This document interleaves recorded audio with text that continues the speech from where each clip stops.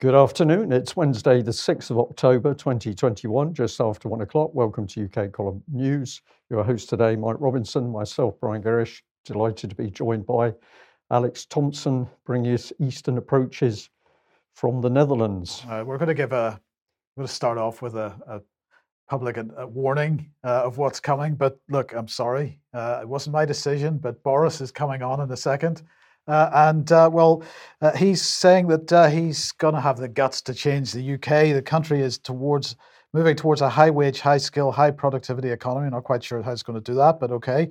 Everyone can take pride in their work, and quality of their work is what he's aiming for. It's all full of rhetoric like level up. We're not going back to the same old broken model of low wages, low growth, low skills, low productivity, all of it enabled and assisted by uncontrolled immigration. The system's going to work to allow people of talent to come to this country, but not to use immigration as an excuse for failure to invest in people, in skills and their equipment and machinery that they need to do their jobs. And then he was talking about lots of buses and buses using hydrogen and stuff like that. Well, okay, we'll come on to that in a second. But look, we've got a little bit of video of Boris here, because the hypocrisy was just dribbling out of his mouth today, Brian. It was incredible. Well, I think we let the viewers have a look at what's contained in this clip, and then we can discuss it. Yes. So let me come now to the punchline of my sermon on the vaccine. It was not the government that made the wonder drug. It wasn't brewed in the alembics of the Department of Health. It was, and of course it was Oxford University, but it was the private sector that made it possible.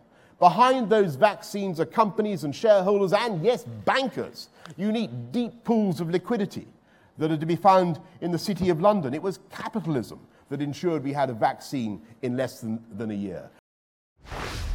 So it was capitalism that did it. So apologies to anybody that's just had their lunch. But let's just remind ourselves of the exact situation. What was to do with capitalism was this, because if we go back to August or so last year, the question we were asking on the column was approval. Who needs approval, and why were we asking it? Because, of course, AstraZeneca had been done a deal, and this came out in a Freedom of Information answer. So AstraZeneca has struck a deal for the manufacture of the Oxford vaccine. They're starting manufacturing now, even ahead of approval, so we can build up a stockpile and so on. So this is before clinical approval. Now, of course, they never got full clinical approval. They got emergency use approval, as they did in other countries. But the key point here is that this is not a capitalist decision. This was a government decision to pay for and guarantee the funding of the vaccines before there was any prospect of approval, apparently. So the question we're asking at the time was, does that mean that the approval is guaranteed? Or does that mean that they're going to get paid no matter whether approval is given or not? Well, it turned out at the end of the day, it was because effectively approval was guaranteed. And so they went ahead and produced the vaccines. This applied to the other vaccine manufacturers as well. And of course, we shouldn't forget that it wasn't just this deal that counted. It was also the fact that they were given immunity from any kind of civil prosecution afterwards, should there be any adverse events or reactions. So I'm not sure how much capitalism had to do with the decision for these companies to move ahead the way they did. A lot of questions, Mike. What's in my mind is of course that at the same time as Boris is talking at the conference, we've got all the information coming out about the funding of the Tory party, major articles with suggestions of corruption and dirty deals in offshore companies. So he's praising. Who's he praising? Is he praising those sorts of companies, or is he praising credible companies? The trouble with Boris is you don't know actually who he is, why he's in the position of power he's in, and who's supporting him when he's praising the private sector. Indeed.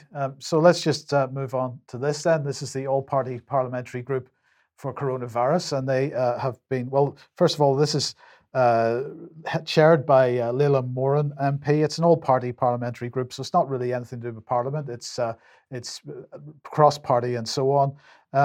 This is all about ensuring that the lessons are learned from the UK's handling of the coronavirus outbreak so far that the government's, that the UK's response and preparedness may be improved for the future and so on. This is what they're saying. Perhaps a whitewash is more appropriate. But anyway, they were holding an event yesterday all about the government's winter plan. This is, of course, Plan A versus Plan B, or Plan 9, as we like to call it. And they were looking at international comparisons. And who did they have on? But none other than Professor Neil Ferguson. And there he is. So he was giving a presentation via, or at least answering questions via Zoom, and saying that government ministers would have to resort to Plan B, which involves vaccine passports and lockdown and all this kind of stuff, if daily admissions to NHS hospitals in England reach 1,200. And just to put that in perspective, in January, it was over 4,000 in a month. So speaking at this event, he said that the country was currently recording around 600 COVID admissions per day. Sorry, that's per day. So he's saying that if that doubles, that 600 COVID admissions per day doubles, then really Boris is going to have to go to Plan B as quickly as possible. And of course, that takes us to vaccine passports, but we'll come on to that in 1 second as well. Yeah. Okay, now Sweden, some news from Sweden. Here it is in Swedish. Maybe Alex can help with this, but I can maybe help with it as well. Let's do a quick translation. The use of Moderna's vaccine against COVID-19 is paused for anyone born in 1991 and later. So this is from the Public Health Agency of Sweden, and they say that they have a national responsibility for public health issues, and they work to ensure good public health. So they've decided to suspend the use of Moderna's vaccine Spikevax for everyone born in 1991 and later for precautionary reasons. And of course, what's this got to do with? Well, it's got to do with heart problems. And as we were mentioning on Monday's programme, the BBC highlighting once again on Monday that 80,000 young people in the UK alone with undiagnosed heart problems. And so the question that we were asking on Monday was, what would the potential effect of a mass vaccination programme be on those people? So the Swedish here saying that new preliminary analysis from the Swedish and Nordic data sources indicate that the connection is especially clear when it comes to Moderna's vaccine Spikevax, especially after the second dose. And the increase in risk is seen within 4 weeks after the vaccination, but mainly within the first 2 weeks. So people born 1991 and later who've received a dose of Moderna's vaccine will not be offered a second dose at present, and discussions are ongoing about the best solution for that group. And in total, there are 81,000 people in that group in Sweden. And those who have been vaccinated recently with their first or second dose of Moderna's vaccine do not have to worry about the risk because it's very small. But it's good to know what symptoms that people need to be vigilant about. And that article goes on to explain that. So there you go. Another day, another delay or pause in vaccination rollouts for various adverse reaction related reasons.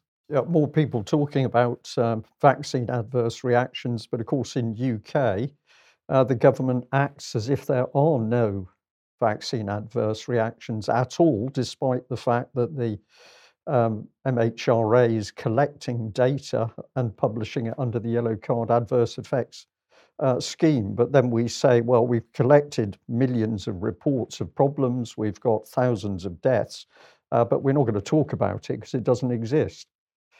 Maybe we would say, welcome Alex onto the programme. Have you any thoughts so far, Alex? Well, one of the things that we notice with the corruption around the governing Conservative Party, and it has been just the same in periods when the Labour Party or as part of a coalition, the Liberal Democrat Party have been in power in the United Kingdom, is that donors to that governing party get what is colloquially known as gongs, knighthoods and peerages. And I just see in the live chat that one of our long-term viewers has made the entirely understandable comment, it seems to me that the monarchy is truly evil, handing out honours to such people. Well, later in the news, we will see a very informed viewer's comment in the form of an email explaining what's happened. Essentially, from the top down, the system has been hijacked.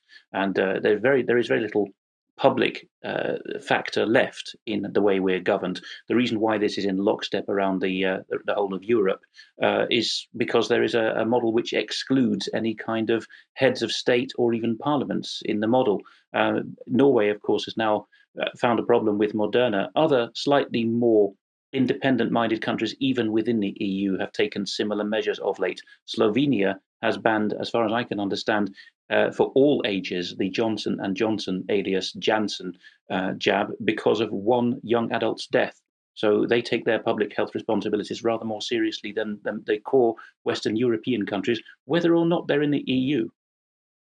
Okay, thank you for that. And just to clarify, that was Sweden, not Norway, but point taken. So let's come on to Wales. And the government of Wales, as we reported on Monday, were voting yesterday on the issue of vaccine passports. So Big Brother Watch on Monday was pushing out this tweet, or at least at the weekend, pushing out this tweet, encouraging people to get involved in that. There were a number of campaigners who appeared to protest outside the Senate. But Alex, it didn't go so well. Just give us your understanding of what happened.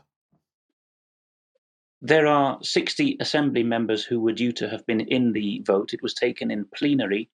And of course, we focus from time to time on the most outrageous devolved assembly, which is the Scottish Parliament, or the wee pretendy Parliament. It tends to attract all the attention because, for example, Alex Salmond has had the problem with the Linda Fabiani committee, and even the convener or Speaker of Parliament being notoriously partisan. We played a clip of another example of that last week in Extra Time regarding Nicola Sturgeon on auto cue not being taken to task. But behind the scenes, the Senedd, or unicameral devolved Welsh legislature, is just as low quality in its in the means of its presiding officer and other officers and the way it's run. So to the delight, obviously, of the globalist Welsh government, as it now calls itself, it wasn't given that title in legislation, but it's appropriated it itself. The Welsh government has washed its hand of this misvote. It was a matter for the Senedd, or Welsh Parliament itself, to decide how to vote. And there are supposed to have been 60 who joined. Mr. Number 60 is a member of the opposition Conservative Party in the Welsh Assembly, and he could not get onto Zoom, a problem which is well known to me from being these days a remote interpreter. So you cannot blame him for that, but the blame was put on him, and he tried to intervene and tell the lady in the chair that he was still trying to get into Zoom in order to find his voting button, and his was the decisive vote in this matter. But we'll see what happened at that moment. And Chloe, we still have a member who's desperately trying to get into Zoom but cannot get into. No, Darren Millar. We are holding the vote. So that was it, Alex. Basically, as I discovered, the vote ended up being 28 to 27 in favour of rolling out vaccine passports in Wales. His would have been the decisive vote. He was a Conservative Party MP, and he had intended to vote against vaccine passports being rolled out. So that would have left it tied, which meant it couldn't progress. But he couldn't get onto Zoom. And the problem, of course, here is that they're calling it hybrid working. So they've got some people in the Senate itself, other people on Zoom, and somehow they're managing a vote on that. So here is one commentator saying hybrid Senedd working works. The electronic voting system works, but unless there's a very, very good reason and/or with advance approval, I think you should be able to vote only from your offices at home or in the Senedd or at your constituency office, i.e. not at party conference. So the claim here, Alex, seems to be that this particular MS was at the Tory party conference, listening to the Home Secretary or something like that, was trying to register his vote from there, couldn't get onto Zoom, and that basically that's not the fault of the IT systems or of the Senedd, and they shouldn't be suspending a vote on that basis because he wasn't in the right place at the right time. Surely this goes beyond an issue of this is a democratic issue, and if people that are entitled to vote aren't able to vote for technical reasons, then the vote should be delayed.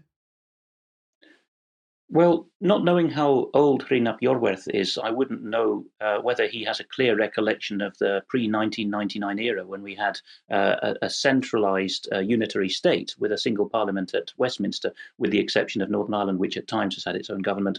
But it's a very strict, to this day, and at least up to COVID, a strict old-fashioned division system. The division is literally that people walk through the lobbies and are seen by name as well to vote in a certain way, and that's a public matter of record, which it isn't, or at least it can be fiddled with electronically. If you have even in-chamber electronic voting, as most countries do these days, it was a decisive break in many ways. The continental-style horseshoe seating, so supposedly less confrontational, and the proportional representation mixed system of returning people to office in the devolved assemblies. All of these arrangements under New Labour were decisive breaks with the Westminster model. And one by one, we see the problems coming to the surface.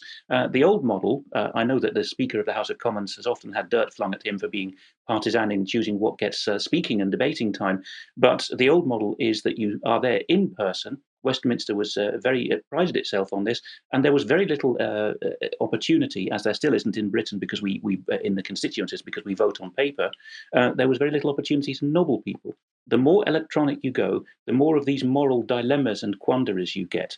If you simply say voting is in person only, then the AM in question would have had a solid reason not to have been in Brighton. But this is a deliberate grey zone, of course, being introduced. Yes, indeed. And I think we also ought to add is that we got a result here, which I think a lot of people are extremely concerned about because they don't want a passport system. But if you're watching from inside Wales, you're Welsh, you're part of the Welsh community, and this concerns you, then you need to do something about it. You need to write that letter, you need to pick up the phone, you need to be sending the email, you should be talking to your local MP, because if you accept it, you are simply accepting that there's now no democracy left in that Senate. And then what happened afterwards? Well, we started seeing tweets like this. Breaking: members of the Welsh Parliament have been told not to leave after protesters campaigning against COVID passes blocked exits around Parliamentary Estate. So again, we're building up this narrative that these very dangerous protesters were out there. They were a risk to human life and limb, and therefore members of the Welsh Parliament were not able to leave.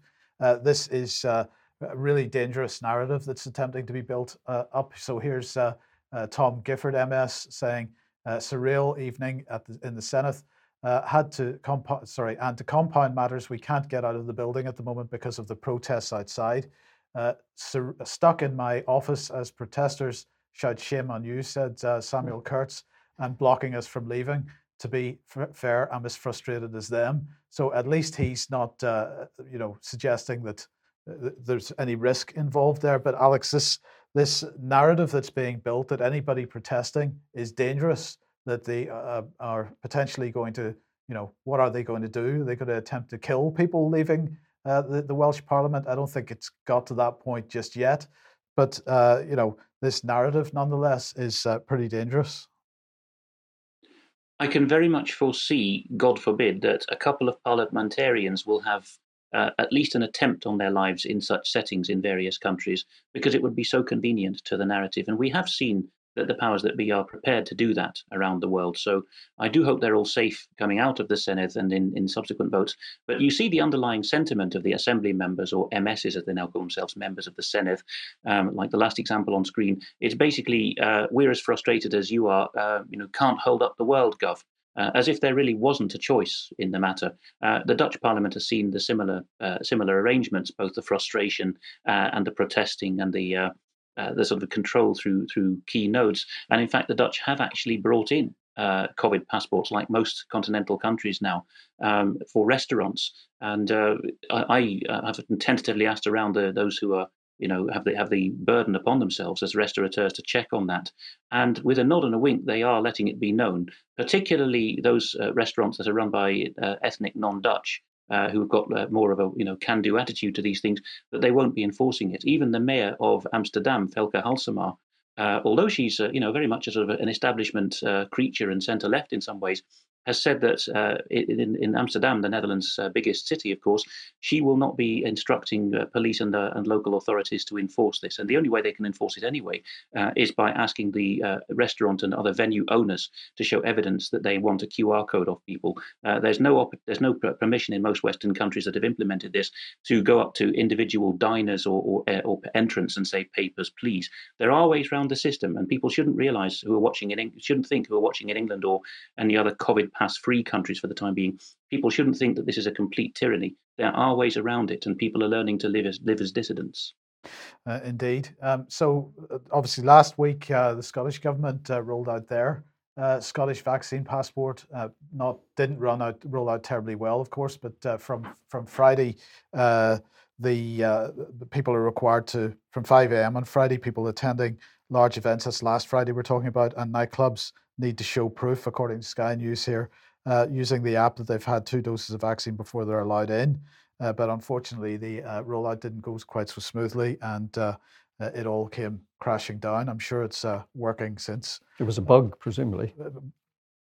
Some kind of bug, yes. Some sort of bug. Yes, but the question is, Alex, where does this leave us as a nation whenever we now have different law in Scotland and now in Wales on this issue and other issues? This is no longer a common law country. This was a point we made in our podcast series, A Dissident's Guide to the Constitution, all the way back in episode 2, which had its title "Common Law." The first point you made in that episode was just that, Mike. But it's even more insidious than that, because the deterrence is going to come within England. There are going to be rural areas or counties that are effectively given US-style powers to have the discretionary powers on this, because either at a county level, or if it's an urban area, metropolitan level, mayors, as Martin Edwards has often written for us, are being given such powers. And of course, as soon as you implement this, you get the ability of the powers that be at UN agency level to talk straight to those, what they call subnational governments. And I've just come back from Ukraine, as I think viewers will know. And my host there was saying in the long drive back to the airport at the end of it that there's a lot of pressure on mayors now, so that they're having to do an American-style retreat to finding area by area, oblast as they're called in Ukraine, building up a core of politicians who are prepared to, as the English-speaking world would put it, nullify orders coming from the globalist government's structures through to Kiev. And I put it to him that the countries that haven't had any such metropolitan mayor systems in the past are in a good position, because there's very few ways to nobble people other than that. So stay with the local authorities that you have and watch them like hawks. But yes, the result will be, even within England, people will think, I'm not going to city X or county Y because they have those COVID passes there. People are being induced to stay at home and fear the worst. Yeah, so once again, Alex, our analysis takes us very quickly into the fact that what is happening in UK, this is not cock-up, this is a conspiracy against the general public. This is orchestrated policy which is designed to break down our own nation state and system of law. This can't be accidental, it's too complex. You see too many elements coming in through too many different directions for it to be accidental. This is a planned breakdown of the country, surely. Okay, well, look, let's quickly move on to this. And I'm just going to mention it in passing. This is from MSN. Unvaccinated relatives, there is a high risk, here are the risks around the Thanksgiving table. So we've seen this big campaign in the mainstream press over the last several months to really, for people to demonize their friends that are unvaccinated and really unfriend them and not go for beers with them or whatever it happens to be. Now we're going to break up families in the same way. I just wanted to highlight that this pretty despicable report in MSN. It's talking about Canada, but it could be in any country. But let's, on my travels through Twitter this morning, this was the advice on Twitter, because apparently people are getting upset again about the TED Talk that Bill Gates gave in 2010, which was called Innovating to Zero, which is all about improving public health using vaccinations, and people getting, suggesting that Bill Gates was talking about rolling out vaccinations internationally in order to help control population, and suggesting that he recognized that vaccinations would end up reducing the population. And so because this is apparently doing the rounds in social media, again, Twitter felt that we needed to know what it was that Bill Gates had said. But Twitter's an unreliable and dangerous company, surely. Oh no, Twitter's a trusted source. So but anyway, it's not from Twitter. This is Twitter amplifying other people. So it's Associated Press and Reuters in this case. So anyway, what are they saying? They're saying Gates was referring to the reduction of population growth, not the reduction of the population by 10 or 15%, reports Reuters. The billionaire philanthropist has spoken about the benefits of slowing the rate of population growth, but he has not advocated killing people. Is that right, though? That's Associated Press said that. So let's continue on down here. So they quote him. They say, first, we've got population, he said during the talk organized by TED, a non-profit organization devoted to spreading ideas. The world today has 6.8 billion people, he said. That's headed up to about 9 billion. Now, if we do a really great job on new vaccines, healthcare, reproductive health services, we could lower that by perhaps 10 or 15%. But here we see an increase of about 1.3, I presume that's percent. So that's Reuters quoting him. And then we've got Associated Press here. In past interviews, Gates has argued that improving vaccines and healthcare can paradoxically slow the rate of population growth in poor countries because it lowers the child mortality rate. With more children making it to adulthood, Gates has said parents may choose to have smaller family sizes. So let's just think about this. So more children reaching adulthood equals smaller family sizes. Well, is that really the case? So he's arguing that more humans reaching breeding age will result in lower population growth. Is that what he's saying? Well, what is he saying? I know I think he's saying because... Well, this is it. So the only thing, it seems to me, the only thing that is actually going to reduce population growth is higher living standards. So perhaps clean water, good food, gainful employment, development. If we allow African countries, for example, to develop, perhaps that might do something to, if people are concerned about population growth, to reduce the growth in population there.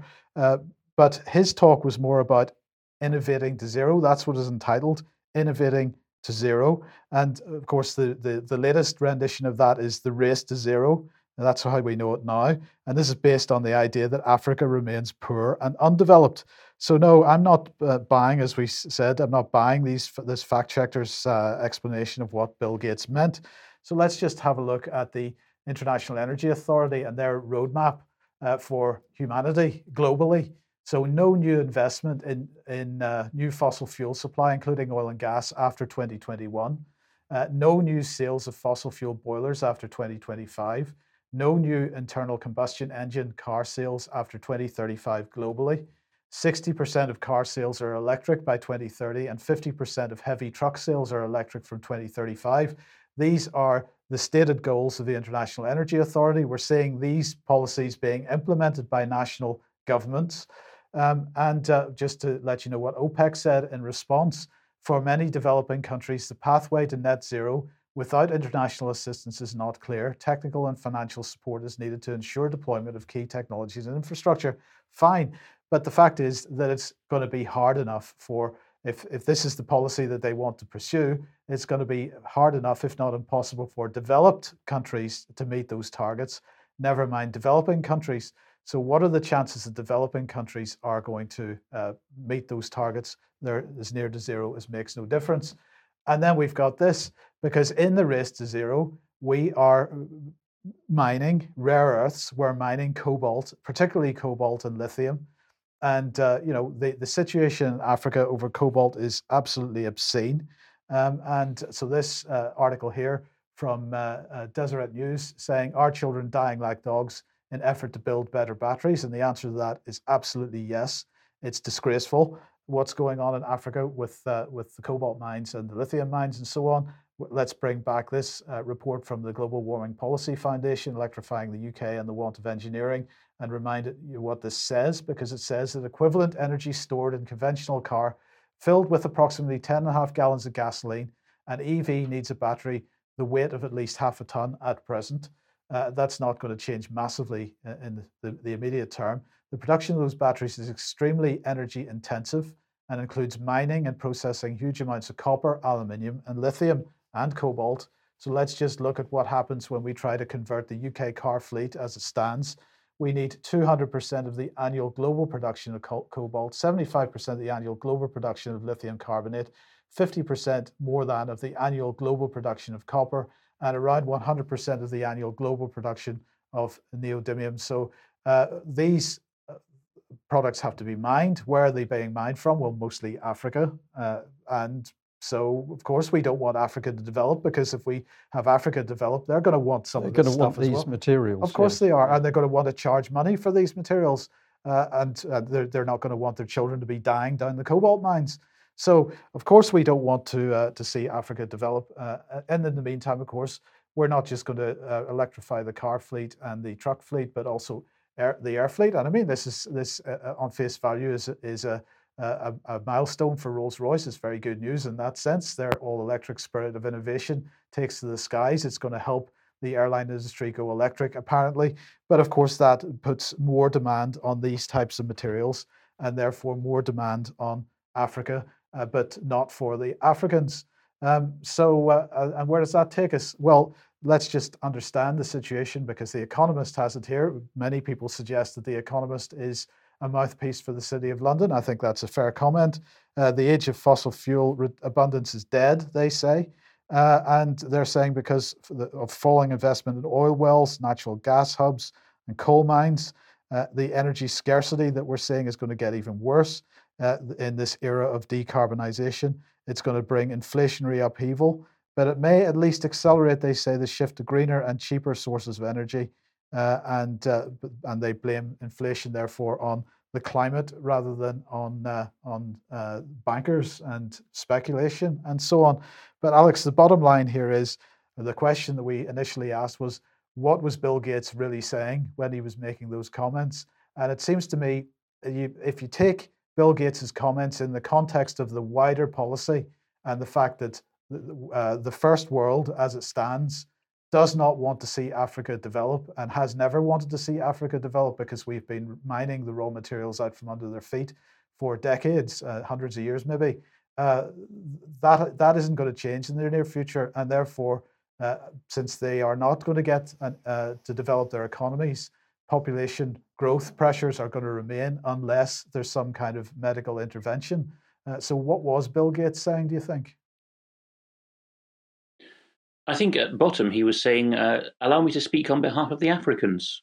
You covered Greta Thunberg last week, and off camera, Georg Wirats said to Brian after that broadcast, which was about similar issues, that this is an abused young woman who needs to be treated personally with kindness, even though what she's being given is a hideous script.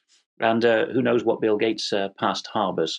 But in both cases, it is, I think the phrase has become popular now, the white saviour complex, and they would be quick to deny it. But there's huge variety intellectually among the, what is it now, 1.5 billion Africans, and growing quickly. Are any of them entitled to get on the world stage and say what they think is best for their countries, I wonder? I think the answer to that is probably no, along the lines that Mike's just taken us. Well, of course, if we look at Bill Gates, the agenda is that we, the population, should adhere to what Bill Gates advises and recommends. On what basis, we don't know, because he's apparently a normal human being, although he's made a bit of money with computers, but we are to follow his advice. Well, let's jump across to this report that was, or this letter which was sent through to us. This is about a study being done called Horizons. It's basically tied in with University College London. We'll give you more detail on it, but this is the letter itself.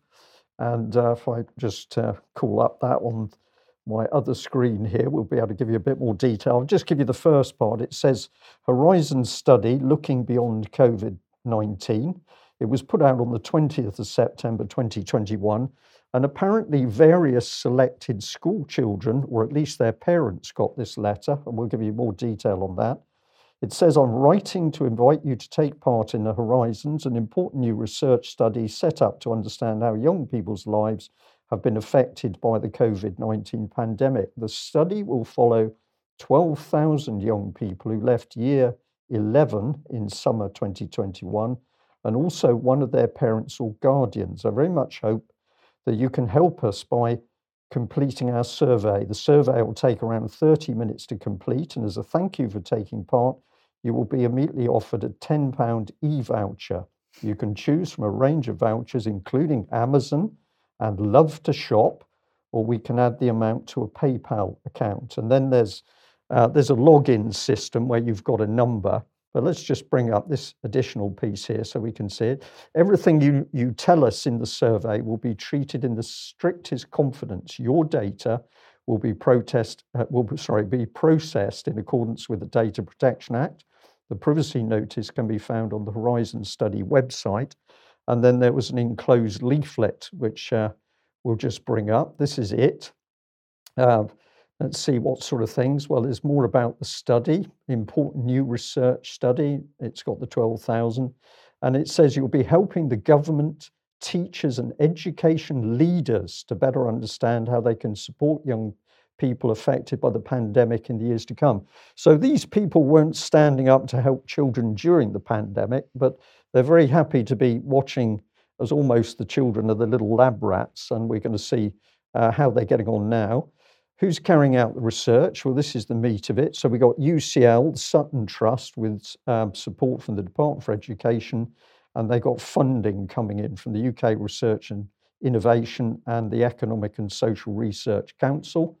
And another piece here, what you'll be asked about. Well, they're all questions related to the pandemic and associated lockdowns, how it's affected them, young people, how it might have affected their future education, training, job plans, their well-being, and then parents and guardians also being asked about their perspectives on these topics. They'll also be asked about household details, such as their employment status and the impact of COVID-19 on family life.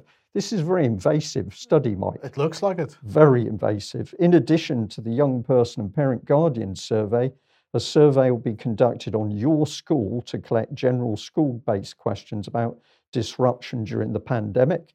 And we'll give you this one as well. How was I chosen? The names and addresses of young people were selected at random from the National Pupil Database, a database kept at the Department of Education.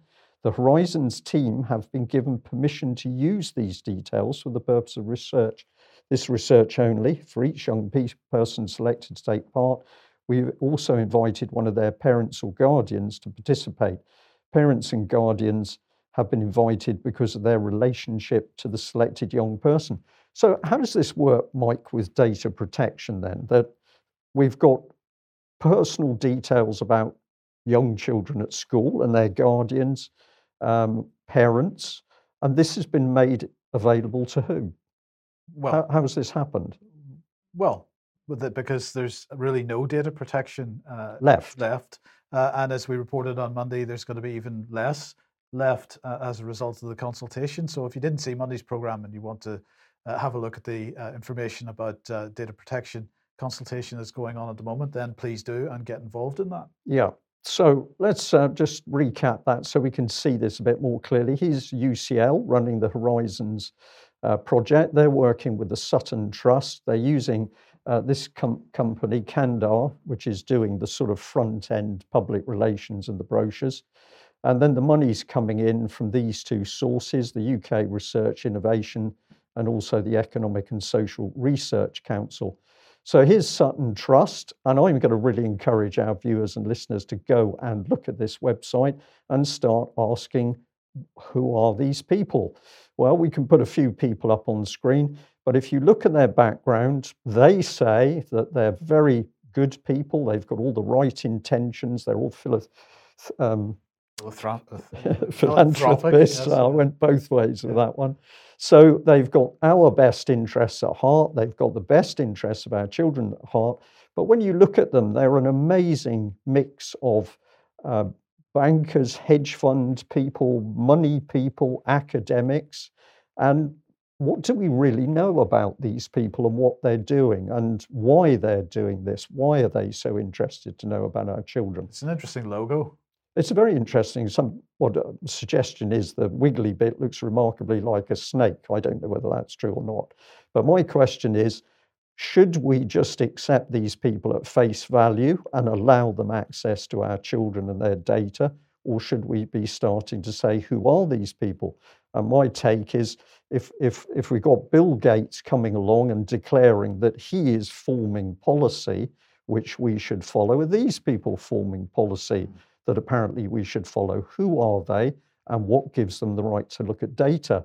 Well, I was fascinated to find that, surprise, surprise, the EU has been running a very big and expensive program, which is about hoovering up data. Horizon 2020 is the financial instrument implementing the Innovation Union, a Europe 2020 flagship initiative about economic growth and creating jobs. And when you get into the blurb on this, of course, you will see that this program is sucking up data. So my question is this survey of children, is this actually part of a wider EU survey? I personally think it is. But in any case, why are we allowing individuals who we really know nothing about to collect data on our children? Alex. There's a Yorkshire proverb, where there's muck, there's brass. And Tony in our live chat has just echoed Brian's lifelong learning of the issue by paraphrasing that as, where there's children, there's loads of money. All of those who are sniffing around where children and data are concerned are doing so, just like Mr. Gates with regard to vaccines, because they have said, as Mr. Gates has in other occasions, that there is a return on that investment. Viewers who are new to this, or upon whom the full horror of this data and children network are is still dawning, I would advise them to go and look out an extremely good American lady named Alison McDowell, who gives extremely good fact-filled briefings to parents and educators across the United States and further afield, and draws the links to very unsavory institutions like Unit 8200, Israel's Signal Intelligence Agency. And there is a clear agenda to invest in children, to make them an asset class and track them through life. That's what's going on. If you're wondering how on earth there's a remedy for such a dark agenda, then people might be surprised to hear me make this leap. But I would suggest that they go to ukcolumn.org and look halfway down the homepage now for a new podcast, which I have just put together with Gevorg Viratz, last week's guest, in which he's describing how the Celtic nations have clung on so strongly for many centuries, while people have been interested in filling their children's heads with other agendas and turning them into globalists. And he says that you start by teaching your children the right things and making sure that the opponents don't get a foothold to teach them the wrong ideas and the wrong worldviews. So start there, learn from our own past, and make sure that your children's minds are not filled by those who regard them as an investment.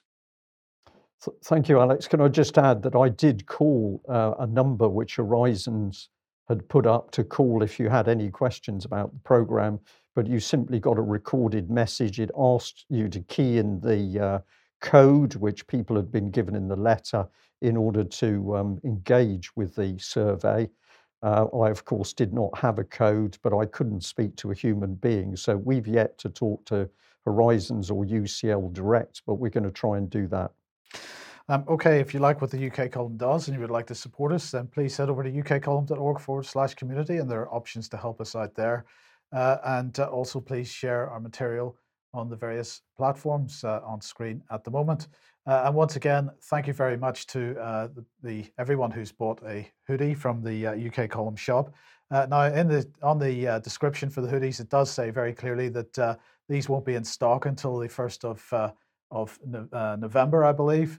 But I'm delighted to say that the first batch came in today, so they're starting to go out immediately. And so we could only just make it into the studio due to the hoodie supply arrival. Yes, a large number of boxes arrived indeed. And a reminder that on Sunday we'll be hosting Piers Robinson's Propaganda and the 9/11 Global War on Terror virtual symposium.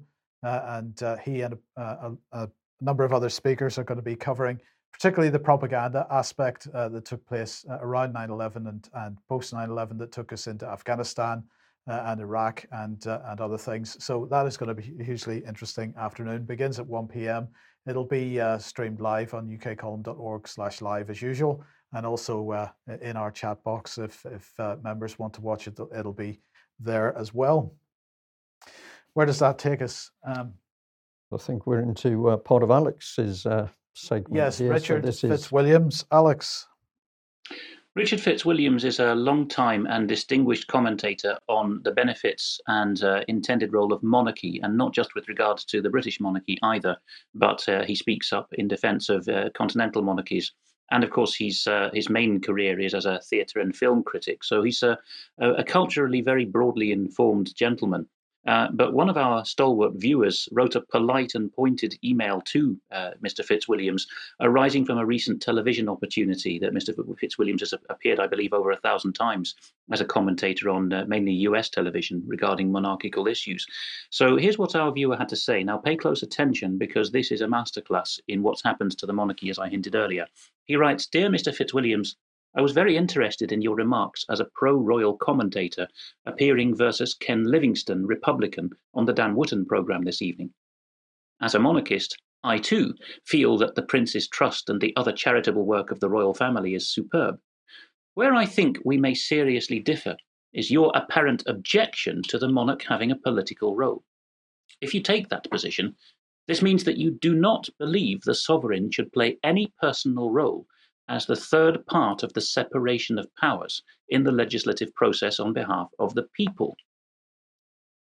That since 1854 and the reign of Queen Victoria, no monarch has personally assented to any legislation, rendering any law since then invalid, ? That the solemn coronation oath taken at every new coronation is meaningless, empty pageantry, because the new sovereign's oath, or promise to the people to, quote, govern according to our respective laws and customs, quote, cannot be executed, because the sovereign is not allowed by the political party system to be part of the executive process, as demonstrated above. And a side note from me, Alex, that Senedd goings-on was a clear breach of the monarch's duty to the people, because the monarchy's been completely removed from that system in devolution. The viewer continues to write to Mr. Fitzwilliams, in that, so here's the nuts and bolts of what's gone wrong, a committee from the House of Lords, sometimes called the Queen's cousins, actually perform the royal assent, even though the Queen may personally give her signature. That the sovereign, that's are because Mr. Fitzwilliams is being told here, if you say the monarchy is not in politics, then this is what follows, that you agree with. That the sovereign is made subordinate to the party political process on the grounds that party politicians are supposedly elected by the people, not the sovereign. That despite the people's ancient common law right to petition the crown to redress a grievance, this is also empty pageantry. Our viewer goes on, I say this because I was one of the people who, in 1972, in all weathers, gathered 500,000 signatures requesting the Queen not to assent to the Heath legislation to take us into the European Economic Community. It had no effect. We now know why. That we are, in effect, according to Bagehot, that's Walter Bagehot, who wrote the English Constitution in 1861, we are a republic, and Ken Livingstone need not bother espousing republicanism. In Ben Green's booklet, The British Constitution and the Corruption of Parliament, page 38. For more information, go to the UK Column podcast series, A Dissident's Guide to the Constitution, and it's episode 5.2, where we pick this apart.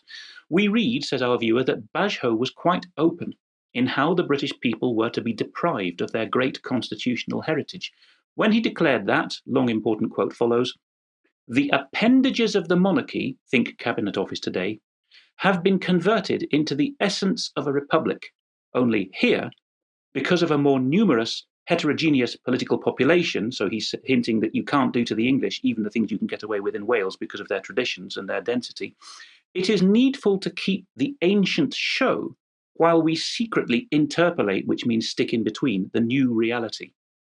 The viewer concludes, as you know, the late Lord Hailsham famously described our new reality system of government, which poses as democracy, as, quote, elective dictatorship. This simply means we are forced to elect one or other of the manifesto packages which the parties present to us, or not vote at all. It is simply a question of which variation of the dictatorship you prefer. He adds, the real constitution is denied.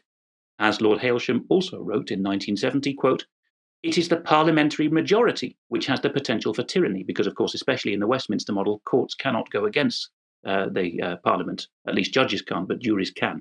And Hailsham goes on to describe how the Commons, once the protector of liberty, has become, think Senedd again, an agency of government, administering government policy down to the people. And I think we all agree that's what we find when people talk about their members of parliament or local assemblies now. They think that they're talking to the government, which of course is a fatal mistake. But we now understand why, because people innately understand that is the switch that has been performed. The viewer goes on, All this is done by the party system, which its supporters brazenly declare is about centralizing power. And they do, if you read the books that argue for parties, and being the, quote, permanent revolution against our constitution. Note that this was 19th century and had nothing to do with Jews or Germans or Soviets. It happened in Britain. Cancels our ancient constitution. For example, in order to separate the powers, a clause in the Act of Settlement 1701 forbids a member of parliament from also being a minister. The parties ignore it, as you know, given that there has just been a shuffle in the cabinet and MPs are shunted around. I think this is the last bit of the email. So, Mr. Fitzwilliams, may I ask, how can you seriously stand up for the monarchy and our right to be free when you said nothing about all this and all you can offer is splendid charity workers as the monarchy's reason to exist?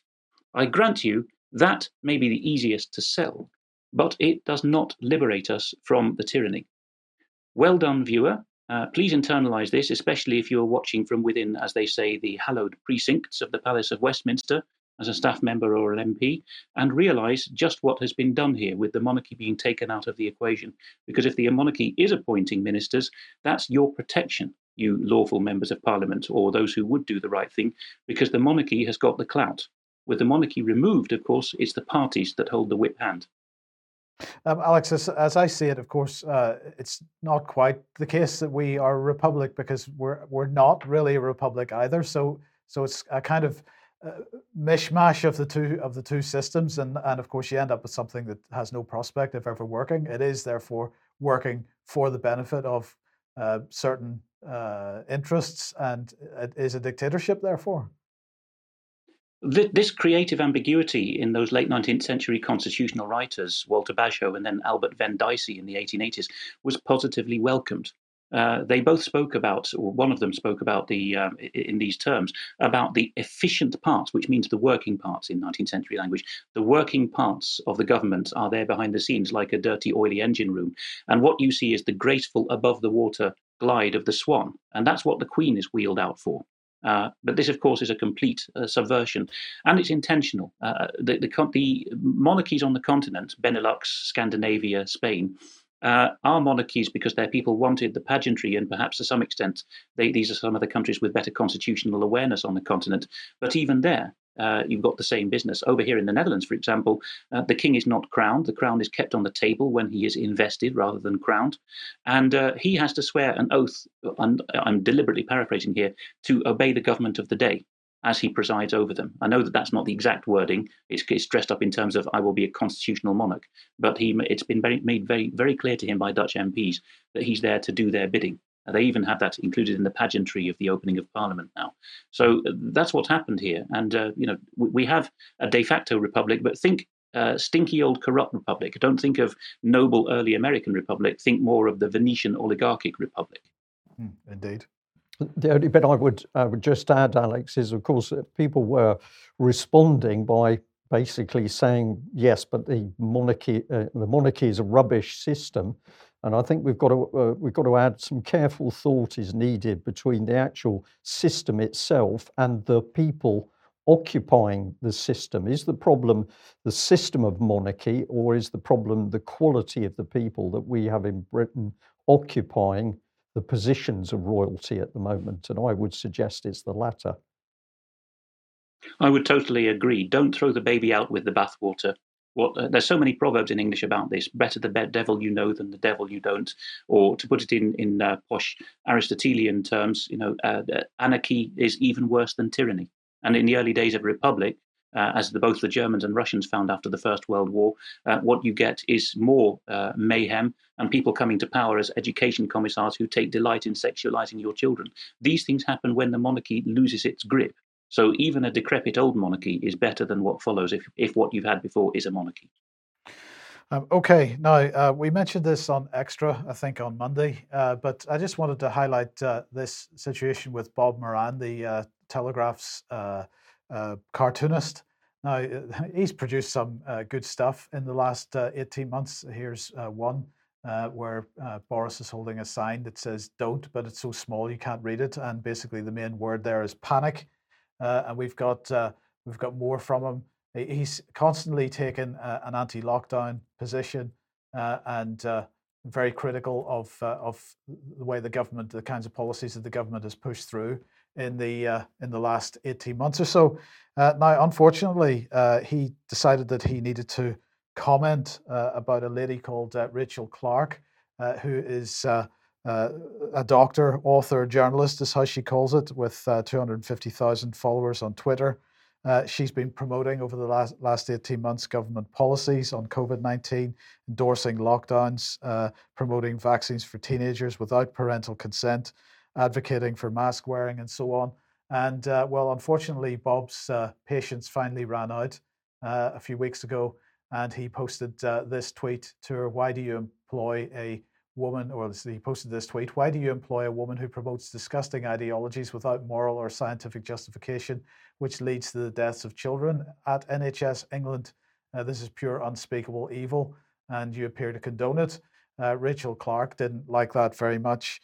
Unfortunately, he did make a further tweet, which has been deleted by Twitter since, as part of this this particular intervention, where he was suggesting that maybe she needs a bit of verbal abuse. So it was a bit unfortunate that he lost his patience in this way, but nonetheless, he was immediately suspended by the Telegraph, according to Press Gazette, and is apparently going to have to go through some kind of disciplinary procedure in the not too distant future.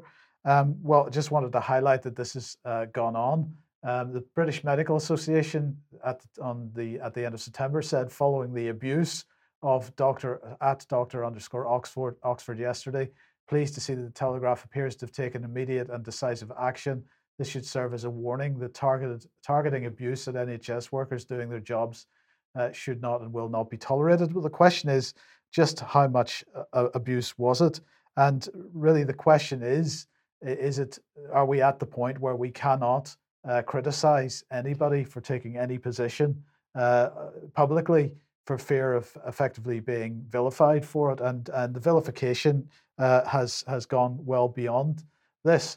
Now, just before I get comment from you both, I just wanted to make this point that this issue with Bob Moran has been going on for months. So Bill Gardner's another Telegraph journalist here, and he said there's a sensible debate on lockdown, and then there's this referencing a Bob's Cartoons tweet. And Bob Moran made the point, well, when did the sensible debate happen? I must have missed it. Was there a televised argument with Dr. John Lee and Dr. Michael Yeadon pitted against Whitty and Vallance? Can anyone tell me who won? And this is really the point. Of course, the Telegraph attempts to claim, because here's Bill Gardner again, perhaps you don't read the Telegraph, plenty of sensibly held views there from both sides, and journalists reporting the facts rather than inciting people to break the law. But Alex, if you look at the commentary of the Telegraph over the last 18 months, okay, they've been taking a stand on cancel culture and so on, but really the mainstream media in general have been taking the position where it's an argument over how extreme the lockdown measures should have been and when the lockdown measures should have been imposed and so on. There's no actual serious discussion about the standard of the data that's available to us, about the actual effect that coronavirus has allegedly had on people and who has been affected by it and what are the true levels of death and so on. There's no actual counter narrative to the official government narrative. It's just a question of which version of the government narrative you want. So while it's unfortunate that Bob Moran has spoke out in the way that he did, it's understandable, actually. This is what you get when you deny the opportunity in the mainstream press, the old media, as Brian aptly calls them, to have proper debates. And there's actually three reasons why we don't have those debates. One, which is receding, I think, from importance, is the press barons say, I'm not having that in the titles I own. One, which is increasingly important, is advertisers say or imply or let it be worked out in the editorial office for themselves that if this is such and such is covered, then the pharmaceuticals and others will withdraw their advertising revenue.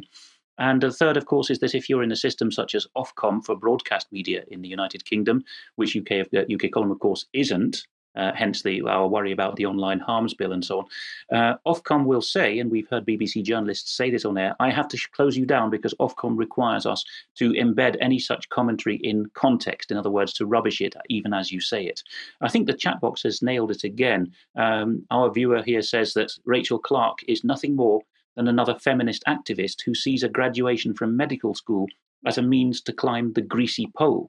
Now, some people might think that's sharp and uncalled for, but they might not be aware that the sisters who founded and gave their name to the Fawcett Society in the late 19th century, when feminism was all the rage, had a famous episode when they were sitting in the boudoir together, and the sisters all assigned each other roles to bring on the intersectional revolution, as it's now called. This was the first generation of that thinking. And they said, well, we're going to go into these various professions and say, you can't abuse me, I'm a woman, let me bring revolution to you. And one of the sisters was told, and you must go into medical school because you will be the feminist who's posing as a doctor. I'm afraid there is a lot of that goes on. And this is the sharp end of what Brian warns about increasingly when he talks about intersectionality. It's Marxism. Marxism in disguise. Excuse me. Sorry, I'm just choking to death here. Excuse me. Now, of course, Rachel Clark herself pushed this out on the 3rd of October. Joria Halliday, 15, was a loving girl, talented kickboxer and aspiring musician. She was entirely healthy. Joria died of COVID myocarditis on the very day she was due to receive her vaccination. Absolutely heartbreaking, and indeed it is. I'm not saying it isn't. But on the other hand, I personally know a young lady who's 16 in Plymouth at the moment, who has just come out of hospital, having spent some time in hospital, not expected to survive as a result of a COVID vaccination, who's currently in a wheelchair. And so, there is a discussion to be had, which is not being had. And for, I'll say it again, while Bob Moran's intervention was perhaps not the best way to do things, it was strong. Yeah. It was understandable. And it's time we started having a proper discussion about what is really going on in this country and globally, in fact. Right. Where does that take us? Well, let's have a change of subject. A little bit sad, this one. I picked up on the Times article, Tuesday, October the 5th, about Major General Matthew Holmes had committed suicide. So this was the Times headline. Marines Chief Matthew Holmes struggled over Afghanistan before suicide. What I'm going to do very quickly is just go through this article, and really we're asking some questions that I don't think the press are picking up. But the first thing I noticed is that the Times is supposedly a newspaper of record. It's supposed to be one of the most outstanding newspapers in UK. But here they drop the Royal. So to call a Royal Marine a Marine is a gross insult, and it's a gross insult to the Royal Marines. And I just found it remarkable that the Times, as a newspaper of record, would make this kind of mistake. Maybe it was deliberate, I don't know. But we've also got the article in the Mail. Former head of the Royal Marines was struggling to cope with Britain's withdrawal from Afghanistan in weeks before suicide. He was found dead on Saturday. He took his own life after splitting with his wife and losing his military job. Friend has said he was struggling. Holmes was friends with Prince Harry, carried Prince Philip's coffin, and was awarded the Distinguished Service Order for his service in Afghanistan. So if we just look at some of these comments here, this one really caught my eye. The former head of the Royal Marines had talked to colleagues about how he was struggling to cope with the withdrawal from Afghanistan in the weeks before he committed suicide. And in my mind, I thought, what was he actually talking about? Why was he struggling with the withdrawal from Afghanistan? Went on to say that he was found dead and he had broken up with his wife, and obviously that would have put a lot of pressure on. But also we're told he lost his job as Commandant General of the Royal Marines, the professional head of the force. So this comment here, on Tuesday, one of Holmes' friends told the Times that he had raised concerns, Holmes had raised concerns that all the sacrifice and all that service might have been in vain because we had to get out of Afghanistan in the aftermath of Britain's withdrawal from the country. So clearly he was seeing things, very serious things going on in Afghanistan, and he wasn't too keen about it. It went on, it said it affected a lot of people, him in particular. The friend told the newspaper, "You're talking about commanders who sent people into harm's way. It's a really bad time to have all these problems accumulating." Well, this is getting down to the meat of it, because British servicemen and women died in Afghanistan, along with American colleagues and other NATO countries, but essentially real people dying, injured for life, and senior military people were taking the responsibility of pushing through the mission. And then suddenly we know that the ground was cut out from under their feet. So this was another one of the comments in the Mail article. The poor guy was not coping with leaving the service, and he had a very complicated private life. Any bloke would have crumbled under these multiple pressures, the friend added. Well, this surprises me a bit, because this was obviously a very tough man, head of the Royal Marines, been through a lot, and we're to believe that suddenly he's got issues that he can't really deal with. So I'm going to ask the question, was this simply a stressed, unhappy man with family problems who couldn't cope? Let's see what the government has to say about it. Well, we bring in Leo Doherty, the Minister of Defence, People and Veterans, and he says in the article that all troops would in future undergo yearly mandatory mental health checks to make sure they're coping with service life. So there's no comment about the suicide itself or the circumstances, but don't worry, trust the government, we're going to look after you, we're going to bring in mental health checks. And I get a very nasty little feeling about what's going on here. Who's coming in to check the mental health of the troops, and why are they doing it? Alex, with an eye on the clock.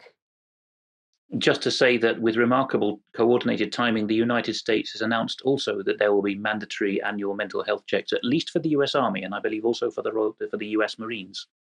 Okay, thank you for that. Well, of course, this brings us to the question then, who decides if somebody is well? Is that a healthy person? Is that the person themselves? Or do we all now have to qualify or be qualified by some psychiatrist that we are indeed mentally healthy? I'll just leave people to think of that.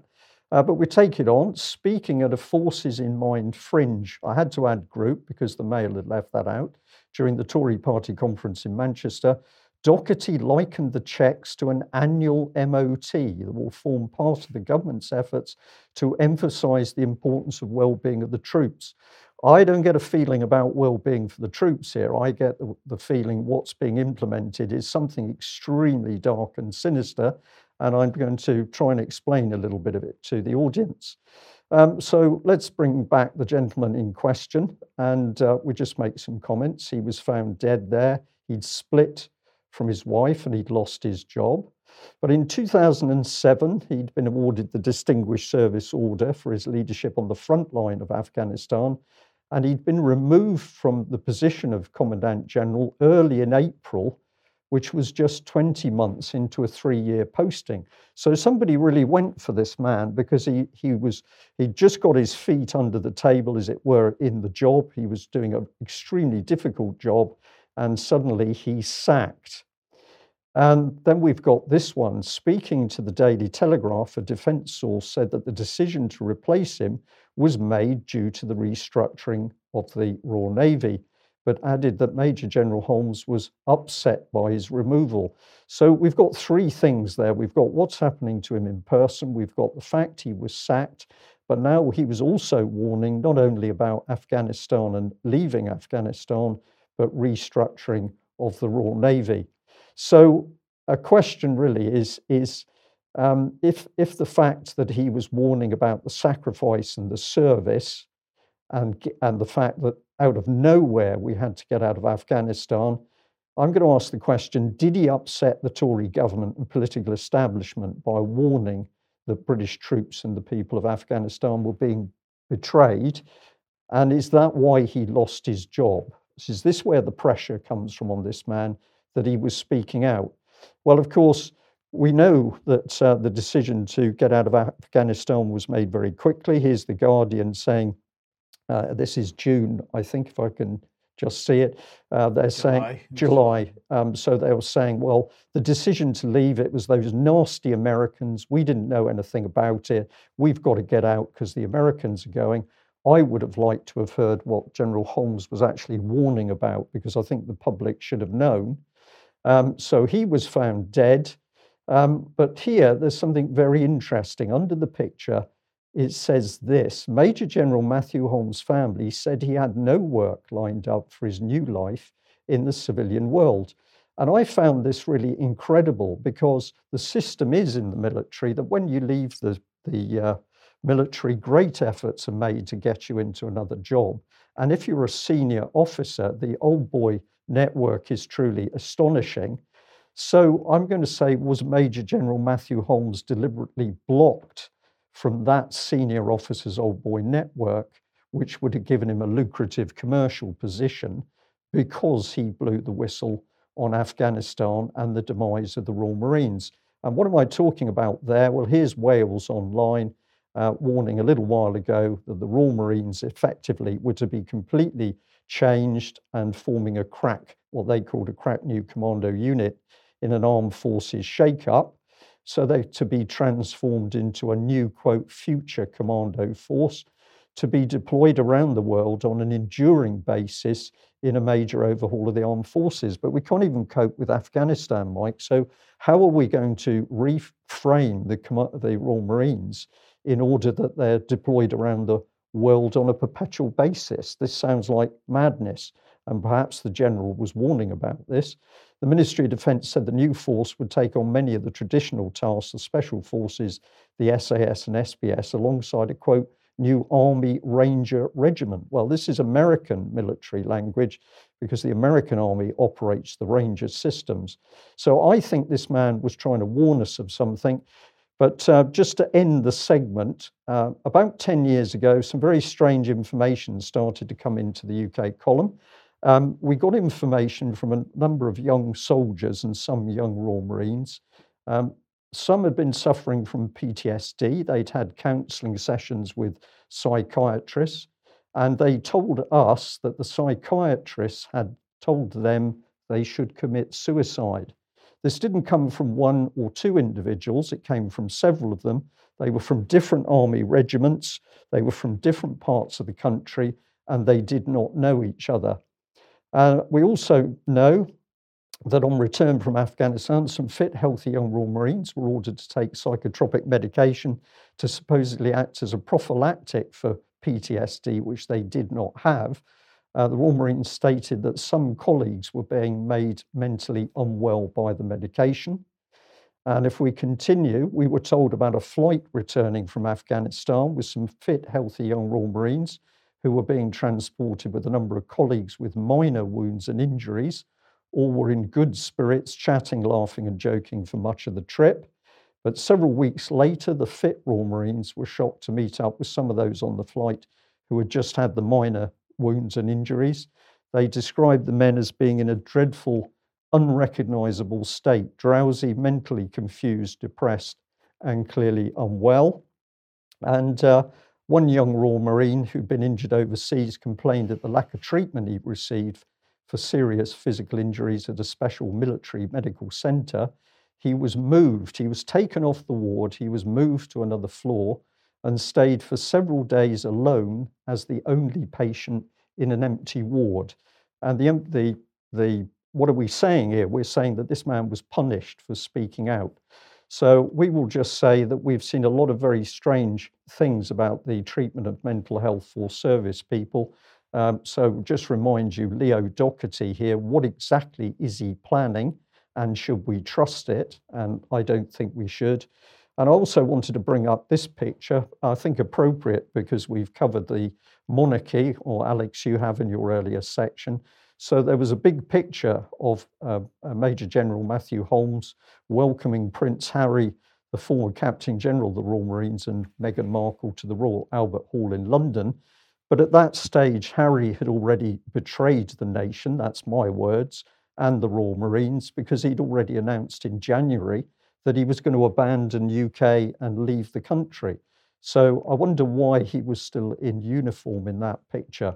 and I'll leave people to think about those issues. Yes. Was there anything? We're out of time, but was there anything in particular on the rest of that you wanted to? Well, do right I now? would simply say, talking some very difficult issues there, but of course, if you're an armed forces veteran and you know what we're talking about, and you have any information about the treatment or failures of supporting veterans with PTSD or mental health, we'd be very interested in hearing from you. Okay, well, we've just been mentioning Prince Harry. We just thought we would end with this. Now, we had Patrick ran the competition a couple of weeks ago on the Time magazine front page. Well, apparently somebody else has drawn a parallel, and so everybody that's in the UK undoubtedly will recognise that parallel. Some people overseas may not, but well, we've got Rick and Neil from the young ones there, which seems like Alex quite an interesting or an accurate representation. Yes, for those who are too young to remember, this was a long-time sitcom on BBC, taking the rip out of the alternative grungy students of the 80s and how they would mope around in long hair and look outrageous and sound a lot, their bark was worse than their bite. They didn't have any life experience, was the point of the show, but they were oh so wise, and they'd swallowed their cultural Marxism and knew that the system needed to be overthrown. And unfortunately, that has trickled all the way up now to, I suppose we better say Meg and Harry, hadn't we? Because that's clearly the way round that we should think of them. Yeah, and by the way, I got that completely wrong. It's Vivian and Neil, of course. Sorry, I do apologise for that. I've a long time since I've seen it, but anyway, there you go. Okay, I think we're there, Alex. Thank you very much for joining us. Thank you to all our viewers and listeners. Thank you to all the UK Column subscribers and supporters. Mugs has been mentioned, and I'm just going to mention it on the news. Yes, there's some action happening on the mug scene, so please be patient. And I'd just like to emphasise again that if you're understanding now how the breakdown in UK is orchestrated, there's no question of this, then what have we got to do? We've got to warn other people, but we've also got to take individual action, however small. Something every day is the way to counter what's happening. That's it. Thanks for joining us. I will be back on the live stream for a bit of extra in a second if you're on the UK Column website. Otherwise, see you 1 p.m. on Friday as usual. That's it. Bye-bye.